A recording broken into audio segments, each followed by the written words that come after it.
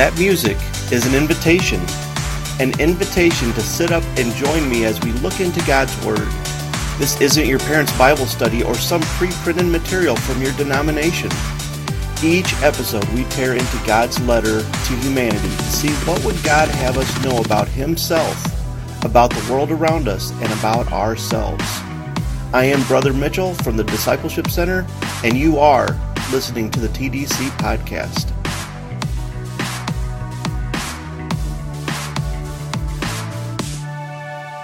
One of the most difficult things I see in so-called Christians today is the lack of discernment. Every new thing that comes along grabs their attention, and they're quick to leave the Bible behind and chase after this new book, or that new teacher, or this movie, or whatever. 1 John chapter 4, starting in verse 1, Beloved, do not believe every spirit, but test the spirits to see whether they are from God, for many false prophets have gone out into the world. By this you know the Spirit of God. Every spirit that confesses that Jesus Christ has come in the flesh is from God, and every spirit that does not confess Jesus is not from God. This is the spirit of the Antichrist, which you heard was coming and now is in the world already. Little children, you are from God and have overcome them, for he who is in you is greater than he who is in the world. They are from the world, therefore they speak from the world, and the world listens to them. We are from God, and whoever knows God listens to us. Whoever is not from God does not listen to us. By this we know the spirit of truth and the spirit of error. How do we know error? Some people in their arrogance will say, well, I'll just know it when I see it. And I say, don't be so sure of yourself. When I was in college, I was quite a prankster. Nothing malicious or destructive, mind you, but we loved to pull one over on our fellow students. One of the things I liked to do was unscrew the lid off the sugar dispenser and put a piece of paper over the opening and tip it upside down, then jerk that paper out, clean up the sugar, and place the lid over the bottom of the jar so it looked like a normal sugar dispenser. And then when somebody went to use all the sugar, they would dump it out on the table. Hardy har har, right? Well, this was funny a few times, but it wasn't quite funny enough. Did you know that salt looks just like sugar from a couple feet away? Oh yeah, that's right. I replaced the sugar in a dispenser with salt one time. Whew, that was one rough cup of coffee for sure. Now that's what I'm talking about. Satan never jumps out in front of us wearing a red suit and a pitchfork because that's what we think he should look like. Satan is a liar and a deceiver, and he'll show up when you're not expecting and looking like nothing you were expecting, like a movie star, or a politician, or a big-time preacher, or maybe some local pastor who's more concerned with his clubhouse than the preaching of the gospel of truth. We know error only by knowing the truth. People who specialize in dealing with counterfeit money, they don't spend the majority of their time studying fake money, but rather in becoming experts in real money. They know when the paper isn't real because they know exactly what real paper should be like. They know when the ink is off because they know exactly what the ink should be. They know when the little tattle strip embedded between the layers of paper is wrong because they know exactly what real strips are.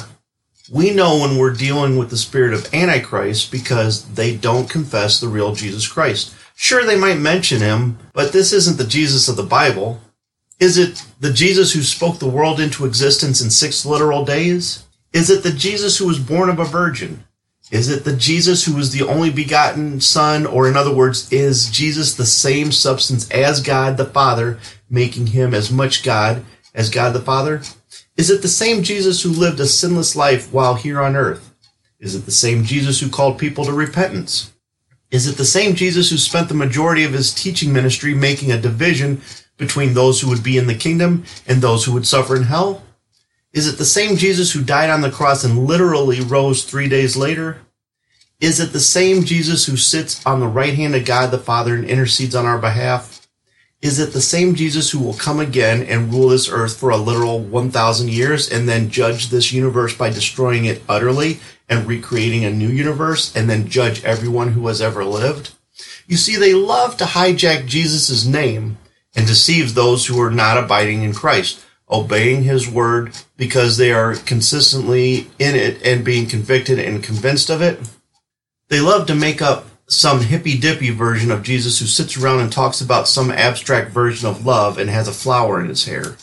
They forget that when Jesus saw that the money changers in the temple took up all the space reserved for Gentiles to come worship, that they made a new financial system within the religion that cheated people, the real Jesus made a whip out of cords and drove them out of the temple. And I doubt he was just snapping that whip around in the air to scare them. I bet you that Jesus landed some pretty good blows on these sons of Satan. It says that if you're God's children and have already overcome them, because greater is he that is in you than he is in the world. We may lose a few skirmishes, but I've just pushed fast forward and I've seen the end of this war. Jesus comes back to start the millennial reign, and all the armies in the world are gathered on the plains of Megiddo. And with one word, Jesus will destroy everyone who refused to believe in him, and the blood will splash as high as a horse's bridle for as far as the eye can see. And I'm glad that on that day, I'm one of the thousands upon thousands that return with Jesus and won't be marching behind him. Who do these false teachers deceive? Well, our passage says that they're from the world. So they speak from the world, and those that are of the world listen to them. The next statement is to John's intended audience, the Christians who are being encouraged in their faith and secured in their salvation. It says, we are from God. Whoever knows God listens to us, and whoever is not from God does not listen to us. By this, we know the spirit of truth and the spirit of error. So when you boil it down, the people who are deceived are not saved, and they have ears that can only hear what the world has for them. The things that stimulate their pride and their selfish desires and their sense of religiosity and all the things that convince them that they're a pretty good person. The things that are relevant in their lives. The people who are not deceived are saved. And they know that because they listen to the apostles' teaching or what we have today in the New Testament. Why do they listen to the teaching of the Bible? Because we have ears that can hear God, and our desire is to hear him and obey him. This is one of the reasons I love the analogy of Jesus being the good shepherd in John chapter 10, where it says, I know my sheep, and my sheep know me. There's something supernatural that binds the followers of Christ to his word and to those who are true teachers of his word. Be careful. Just because you see a teacher in a fancy building behind a pulpit waving around a Bible and saying religious words like Jesus, salvation, worship, spirituality, etc., you need to listen to what they are really saying and determine if what they say lines up with what you're studying in the Bible. If you want to know more about this God whose word is bound to our hearts when we're saved, go over to our website and click on that button about salvation and learn about how you can be united with him too.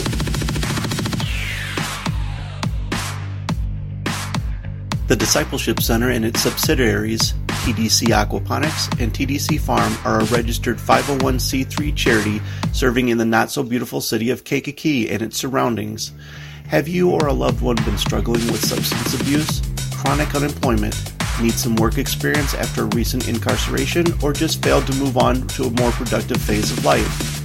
There is hope just around the corner with the Discipleship Center, where every life matters and we strive to fulfill the Great Commission, one life at a time. Check us out on the web at www.discipleshipctr.org today.